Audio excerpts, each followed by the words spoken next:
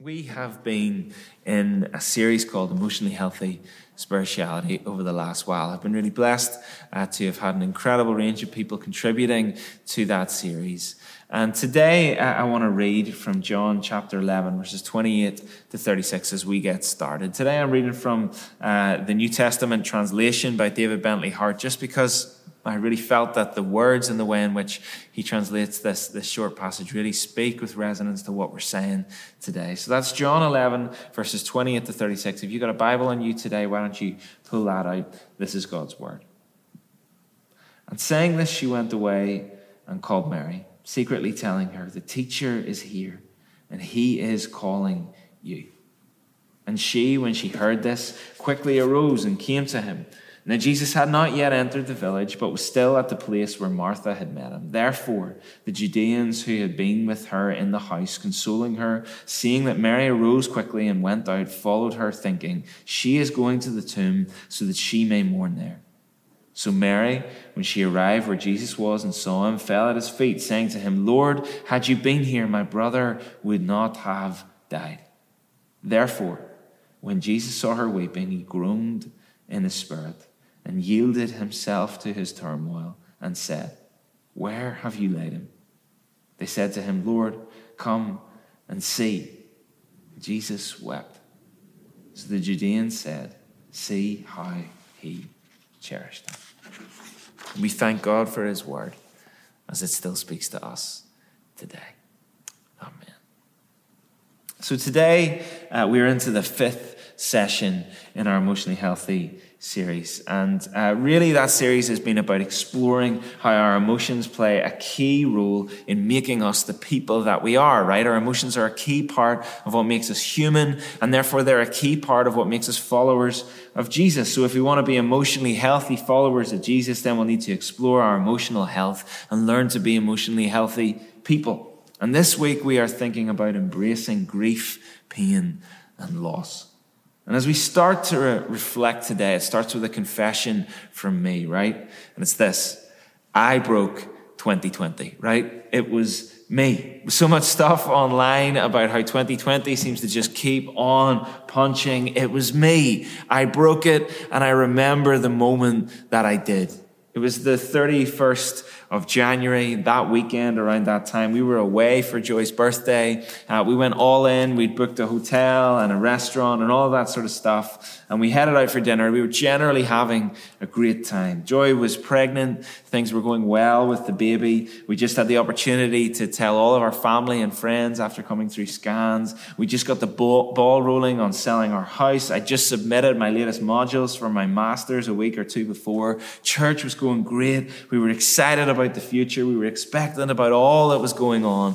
And sitting down for a drink in that glass kind of bar in the Grand Central Hotel in Belfast, I remember now looking up at Joy and uttering the words, "Life is pretty great, isn't it?" And that was it, right? That was the moment. That was the moment that the floodgates soon opened. For us, 2020 has went a bit like this. Our little niece, Charlotte, her cancer returned late in February. We sold our house and we bought another house in just a couple of days, a few days after that news. Then my mum got diagnosed with cancer. In the same week that she got diagnosed with cancer, our house sale fell through. And then literally on the same day, we got another offer from another person and we resold our house about 2 days later. My mum then got a much more advanced cancer diagnosis. Meanwhile, my master's assignments needed to be handed in. My mum passed away just 2 days after handing in those assignments. And as I sit here today, we most likely have a house move in about 10 days' time before our second child is due in early July. For us personally, this year has felt like on every level our sense of security has just been stripped away from us. There is a lostness. Even though lots of the news and the things that are going on is good, there's a lostness and there's this sense of grief.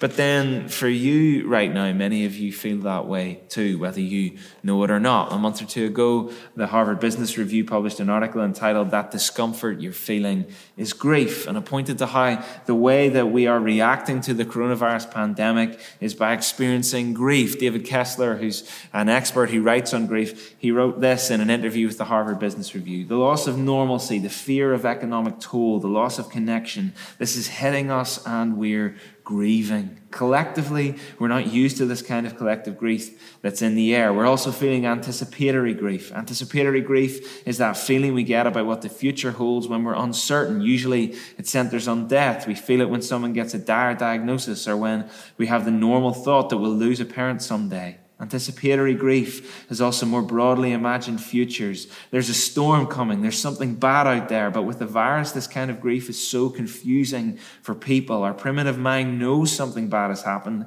but you can't see it. This breaks our sense of safety. We're feeling that loss of safety. I don't think we've collectively lost our sense of general safety like this. Individually or as smaller groups, people have felt this, but all together, this is new. We are grieving on a micro and a macro level. Suffering, grief, and pain are part of a universal human experience of what it means to be alive. As Pete Scazzero writes, it is the norm of life, not the exception. And here's the thing about grief, right? Grief and pain have no roadmap for the way through, right? But it is possible to build a scaffold to learn how to walk through it. You see, in the moments of our pain and our suffering, we need to know that we will either be transformed by it or we'll be destroyed by it. But the kicker is that we will never be the same. We can't go back. Our grieving and the depth of our relationship with God, you see, are absolutely linked. How we deal with pain and grief are incredibly closely linked with how we engage with God, right? And sometimes we look at some of the pain in our life and we try to push it aside, okay? Like I'm talking about the sorts of pains that you might think other people would find insignificant, right? That job that didn't work out, a house move that didn't work out the way you planned, a relationship that just didn't happen. What we do is we tell ourselves that it was not that significant, so we stuff it down deep in our souls only to find that it weighs us down later. And it never does us any good to compare ourselves to other people either. We are all unique people and we experience the world differently. So, for example, some of you will have actually found lockdown a total breath of fresh air. You've been loving it, right? You've slept in regularly. You've drank great coffee. You've made great food. You've read about 100 books. You've completed Netflix. You've loved it, right? Your reflection on all of this is that you have loved all of the time and the space that it has afforded. And yet for others, this has been really, really hard. You've lost your job. You've known financial pressure like never before. You've suffered loneliness and anxiety and depression have run riot in your life. Or you're a parent right now and you are crawling up the walls by how enclosed that you feel. It doesn't matter that others haven't been affected the way you have. It's your experience and it's been a painful one. And now you have to start to deal with it. Up until recently, the key work on grief was done by Elizabeth Kubler-Ross, and she suggested that there were 5 stages to the grieving process that went something like this: denial, followed by anger, followed by bargaining, followed by sadness, finally followed by acceptance. And when you think about your life, okay, a lot of that will resonate. I mean, just think about your experience through the coronavirus pandemic. For example, it started by denying it. It won't be that bad. Oh, it's just the news outlets blowing it out of proportion. It'll only affect old people and on and on and on, right? That's denial. And then we got angry about it and how it affected us all, that you couldn't believe the things that you weren't able to do. And then we started bargaining. Well, if I just go through with lockdown, then in 2 weeks' time it'll be over and I'll be able to get back to my normal life. And then we experience great sadness that the 2 weeks came and passed and it wasn't over. Or when we look at how it's affecting other people or children, and finally we learn to accept it. But recently that 5-stage process that Kubler-Ross wrote about has been updated to 6, okay? Because simply accepting our grief or our pain, it isn't enough, is it? Just accepting it doesn't deal with it or it doesn't change it, does it? We need is meaning. And so the sixth stage that's recently been added has been meaning. So we've heard so often in outlets or in kind of tweets from people we follow. I even got a card recently from a niece or nephew talking about this season. And in the card he wrote at the end of it, what sort of person are you going to be when this is all over?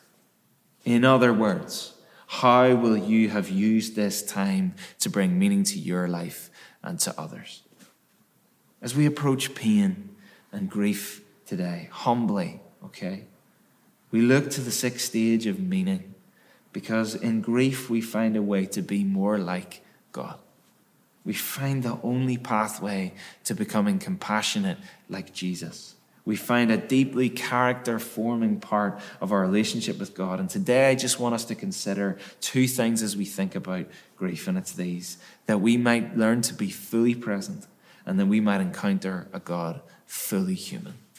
The first of those is that we might learn to be fully present. King David, is one of the Bible's great figures. Most of us know that he is known as and quoted as a man after God's own heart. And when we hear that very often, it takes us to images of how he worshipped, for example, how we know that he let himself go in worship, or the way that he conducted himself, or the way that, for example, his childhood seemed to have this miraculous feature, and God seemed to be at work in that way throughout his life. But perhaps we don't spend much time thinking about how it was directly related to how he paid attention to loss, disappointment, and grief.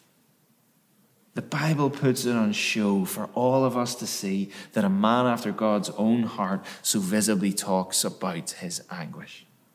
In Emotionally Healthy Spirituality, Pete Scazzero identifies the period in the life of David after Saul and Jonathan's death. David had had this deep love and respect for King Saul, even though as David had become more and more popular, Saul had tried for years to have him killed. And even more, he had this deep friendship with Saul's son, Jonathan. Eventually, while David is in the wilderness, he learns that Saul and Jonathan are killed by the Philistines, and David is devastated. But he does something that we might not expect. You see, he doesn't just rush to the next event in his life, to take his place as king and to start to rule and to step into the future that God has been kind of moving in his life towards throughout all of his life to this point. He doesn't do that. He takes time to grieve.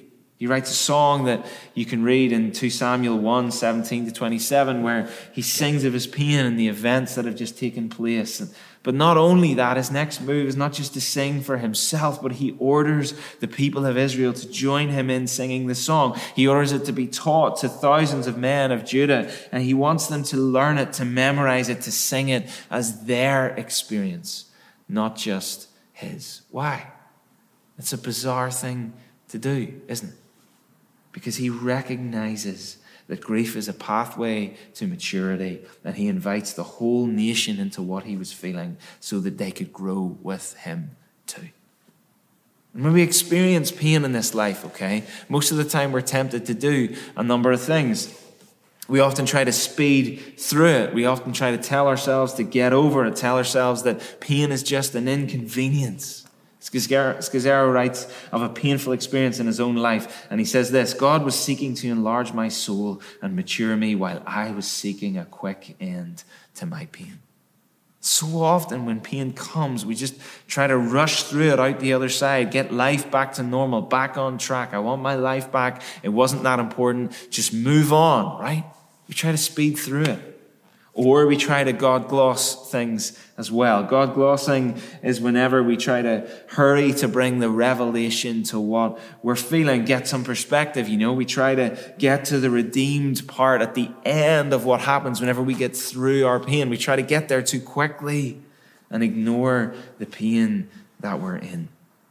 It's why when we get texts from people who care for us with passages like all things work for good, that those that love the Lord, in the middle of our pain, that it feels so very jarring because we aren't there yet.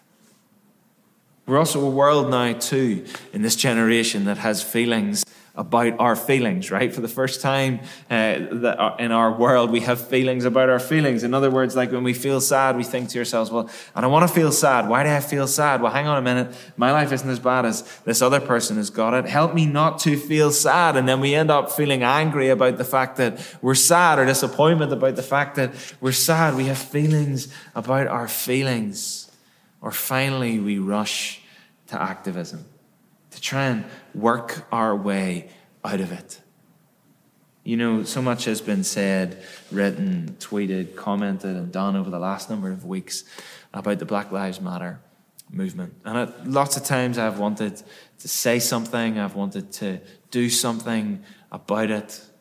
But in lots of ways I haven't done that, and I'm not going to make comment about it today because lots of people far more appropriately placed, far more invested in, far more knowledgeable about, far more attached to that movement have written things far better than I could ever write.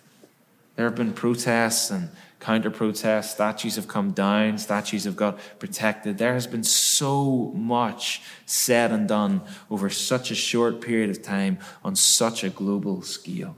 Do you know what I want to say today? That movement, that message is absolutely critical. Change has to come around the world. It is totally right. But here's the thing.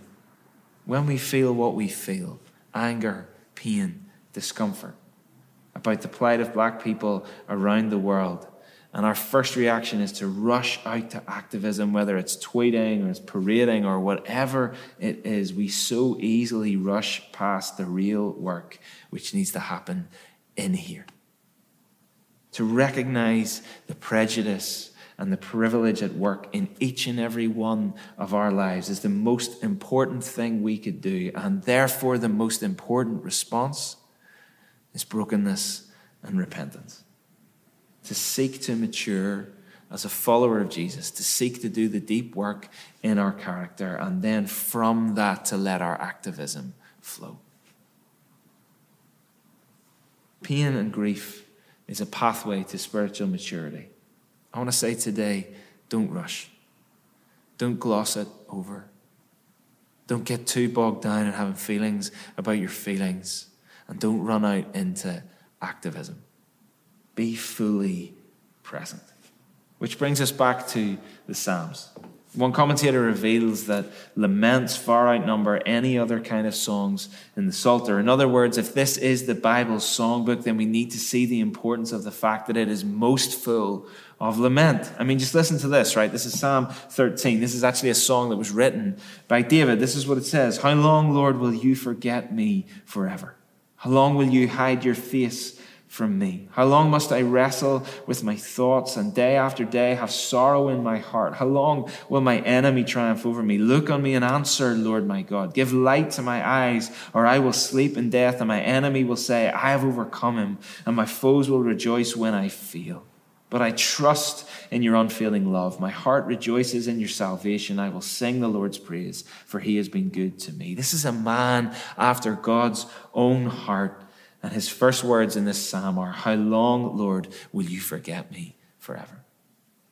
In his honesty before God, in the way that he writes, David is fully present, paying attention to his own pain and grief. And that's exactly what we need to do too. Yet when it comes to pain, we do our very best to deny it, don't we? We deny and avoid the difficulties and the losses of life, the rejections and the frustrations. Even in church, we do our very best to minimize failures and disappointments. For example, just think about the number of times you've walked into church or in another environment where you have friends. Someone has asked the question, how are you doing? And before you can even think, out of your mouth come the words, good mate, how are you? When that couldn't be further from the truth.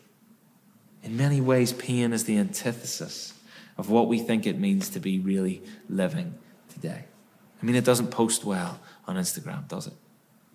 And so, overall, we live in a world that can so often feel superficial and have a lack of compassion. We turn our face away because we try to deny the pain that's in our lives and sometimes try to even deny the pain that's in others. It's like that incredible line in Hotel Rwanda when the media show up and they say, well, at least the world will now know, as they reflect on the atrocities that have been committed in that time. And the reporter then says, I think when the world sees this, they will say, oh my God, that's horrible. And then they'll go on eating their dinner. We deny it, we avoid it, we minimize it, we medicate it, and we trivialize it, don't we? Pain almost becomes entertainment. When pain comes in our life, we become angry at God. We treat it as some sort of alien invasion, don't we? Like, you're not meant to be here. Life wasn't meant to be like this. I shouldn't be in pain and grief and loss, but it is. And we should. And it's a pathway to maturing us. And so we need to be fully present and pay attention. In one way, we feel like living through times of pain and grief are the opposite to what it means to live a full life. But this is what Scazzero writes. To reject God's seasons for grief and sadness as they come to us is to live only half of our lives. What makes this particularly tragic is that Jesus Christ came to set us free to engage life fully, not escape from its reality. Pain and sorrow, seasons of difficulty and grief, are part of what it means to live a full life. Our pain, as it matures us, often equips us to be someone who can walk through pain with others too. There's often this feeling of in-between time when it comes to pain, isn't there? Like the period of time between the cross and the Pentecost for the disciples, where they were confused and they were bewildered. Even after seeing Jesus resurrected, they were still confused and bewildered. Their understanding of God and his plans and their own failures were undergoing a radical transformation, but they couldn't see it yet. And that's how it feels when you're at pain at times, doesn't it? That you're in it and you can't see the other side yet. And that's just it. People who have walked through pain and grief are the sorts of people who disciple others well through their own pain and grief, because they recognize a discipleship that allows us to be disorientated, that allows us to feel disorientated, allows us to ask questions, allows us to know doubt in our lives. In a culture that tries to numb us, true discipleship allows us to speak honestly, not just speed to resolution. It sees that your losses are not just something to get over, but are of huge value to God and huge value to your spirituality and your relationship with him. This is what Christopher Wright writes in his book. So for the moment, I grieve and lament. I weep and I feel intense anger, and I do not hesitate to tell God about it and to file my questions before his throne. The same is true when I hear news of some dear loved one who has been stricken with some inexplicable and incurable illness, whether on a grand scale of massive loss of human life or the intensified intimacy of the suffering of somebody personally known and deeply loved. The response is often the same. You have to pour out your true feelings before God. Feelings that include anger, disbelief, incomprehension, and the sheer pain of too many contradictions. Only then can I come back to praise God with integrity. This is a foremost Old Testament theologian, and he is not holding back, and neither should you. We need to be fully present, paying attention to our pain and to the in-between time. That is where we grow. You know, when we planted Central, I met regularly with a number of really key friends that are also in ministry. And at the time, we were just talking about life and how things were going and all of that stuff, seeking input and insight, praying over each other, the prophetic, all of that stuff. It was amazing. We did it kind of once every couple of weeks, and it was really valuable time for me. And at the time, their ministries were going really well, okay? They were flying, growing, the miraculous was happening, all sorts of stuff was going on around all of the things that each of them were doing. I had just left a ministry that was growing and had all sorts of good stuff happening to start to do this, to plant Central. And it was hard, right? We were small, we were homeless, we were figuring it all out. I'd never felt so incompetent in all my life. And in truth, I believed in my heart of hearts the Central was going to fly, okay? I had believed that we would just rock up and 100 people would be there. Not only that, I believed that somebody was just going to give us an incredible building and that would further multiply the growth because we'd have a presence in the city centre and all of that sort of stuff. And it didn't happen. And it was actually so very hard to be around those people with all of their encouraging stories when all I felt was some degree of discouragement. I just wanted to rush on to the next stage. I wanted to cut to the end. But yet now I know, looking back, that even though I was right in the middle of it then and it hurt to be in the position that I was in, I now know that God was doing something. He was forming in me, in us. He was working, growing, sowing hunger and depth, desire. He was speaking to us about the sorts of people and the sorts of church that we needed to be. He had a plan. And all I wanted to do was throw in the towel because the pain was too much. We don't get over things. We go through them. But only if we're fully present. And finally, we need to encounter one who is fully human. Because we encounter Jesus, we encounter one who is so fully human and so fully present with us that we recognize his ability to allow the old to birth the new.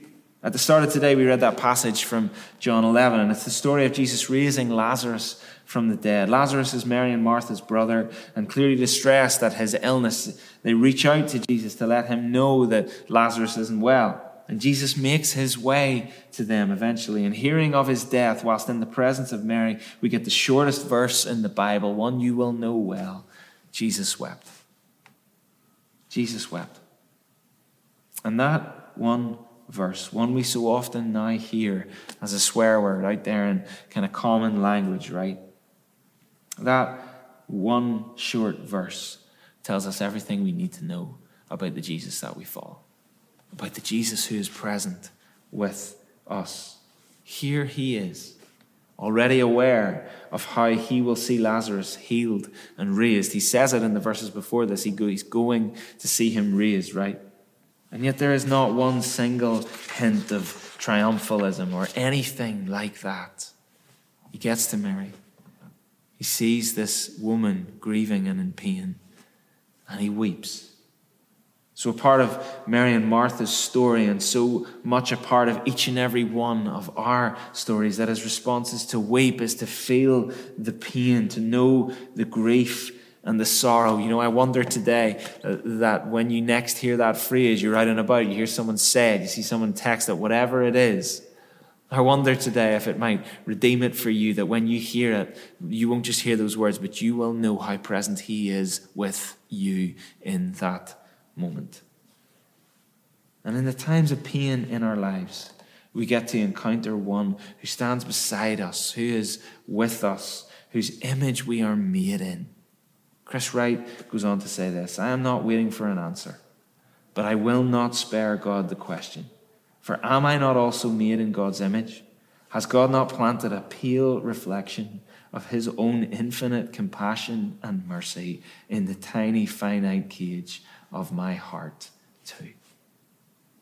Jesus, fully human, comes to us fully present. He is with me.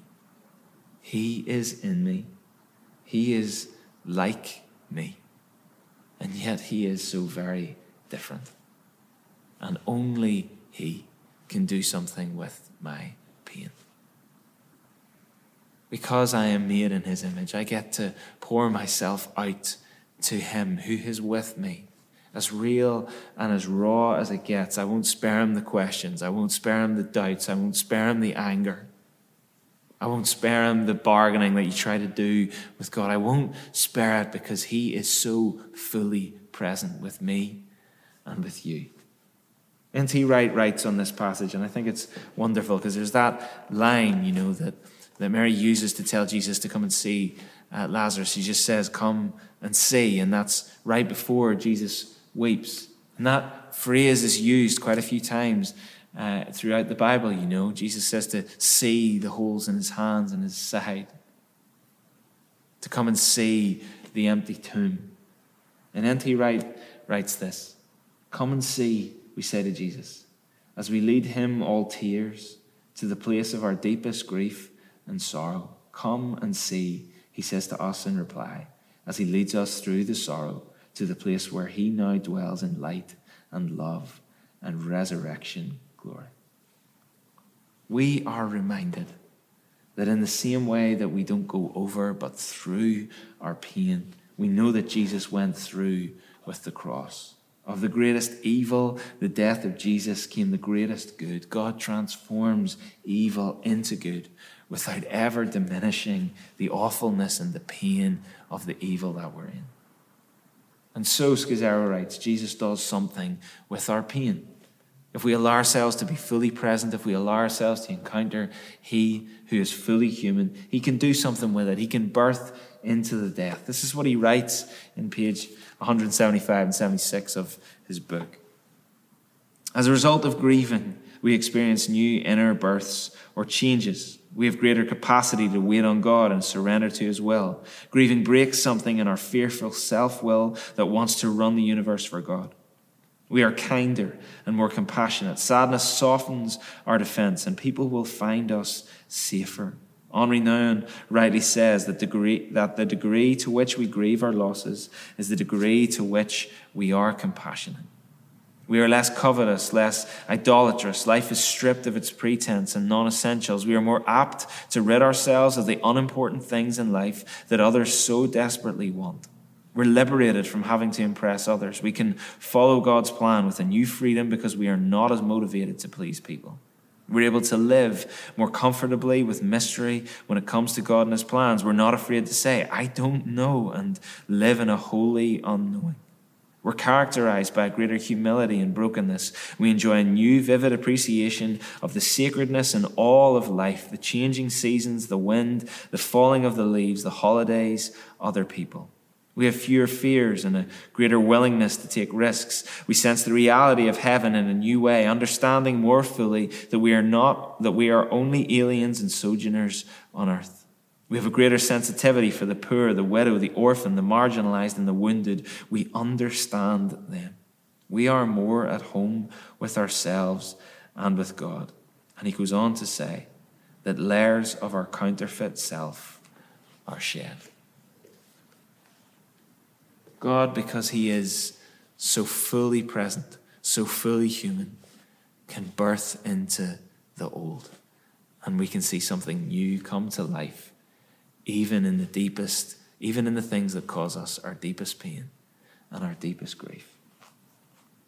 Just as I finish today, I'm here speaking not because I'm any sort of expert on grief or pain, but because when I knew this topic was coming in the series a number of weeks ago, I knew that I was right in the middle of it.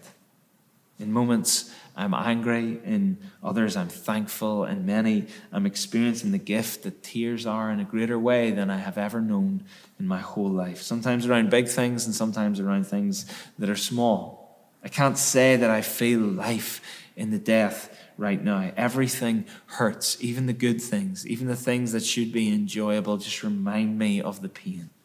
I can't say that it has been turned to good yet, though my dad has managed to cook 2 Sunday roast dinners in 2 weeks, and that is some sort of miracle. Though that doesn't even nearly begin to balance the pain and loss. I am learning to be somebody who is present, who stays present, who pays attention to the pain, pays attention to the in-between time, and believe for the birth to come while I encounter Jesus fully human and fully present with me in the moment that I'm in. Maybe that is you today too. Maybe wherever you are, you find yourself in pain and in grief of many kinds. Maybe you have felt before now that it's just insignificant and you've just been burying it down. Maybe it's very real. Maybe it's been set on by this pandemic. Maybe you were carrying it into it. Maybe it's been coming. I want to say to you today to pay attention to your pain. Don't avoid it. Don't run from it. Don't gloss it.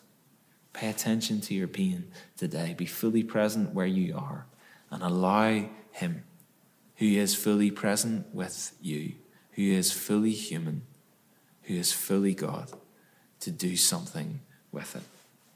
I just want to read something as I close today. I had this sense that it might speak to somebody today. And it's a poem, actually, that a good friend sent to me as my mum's condition was going downhill. And it's a poem by John O'Donoghue. It's from a book called Benedictus. And I wanted to read it today. It's reasonably long, but I think it's incredibly powerful, incredibly moving. And I really believed that it was going to speak to some people today. So wherever you are right now, I wonder if you would just close your eyes. And as I read, let these words speak to your soul today. And then I will pray at the end for the one who can transform, the one who meets us where we are, the one whom we must not spare our questions and our doubts and our pain today, that he might meet you there wherever you are today. Let's read. When the rhythm of the heart becomes hectic, time takes on the strain until it breaks. Then all the unattended stress falls in on the soul like an endless increasing weight. The light in the mind becomes dim. Things you could take in your stride before now become labor, some events of will. Weariness invades your spirit. Gravity begins falling inside you, dragging down every bone. The tide you never valued has gone out, and you're marooned on unsure ground. Something within you has closed down, and you cannot push yourself back to life. You have been forced to enter empty time. The desire that drove you has relinquished. There is nothing else to do now but rest and patiently learn to receive the self you have forsaken in the race of days. At first, your thinking will darken, and sadness take over like listless weather. The flow of unwept tears will frighten you. You have traveled too fast over false ground. Now your soul has come to take you back. Take refuge in your senses. Open up to all the small miracles you rush through. Become inclined to watch the way of rain when it falls slow and free. Imitate the habit of twilight, taking time to open the well of color that fosters the brightness of day. Draw alongside the silence of stone until its calmness can claim you. Be excessively gentle with yourself. Stay clear of the vexed in spirit. Learn to linger around someone of ease who feels that they have all the time in the world. Gradually, you will return to yourself, having learned a new respect for your heart and the joy that dwells deep within slow time.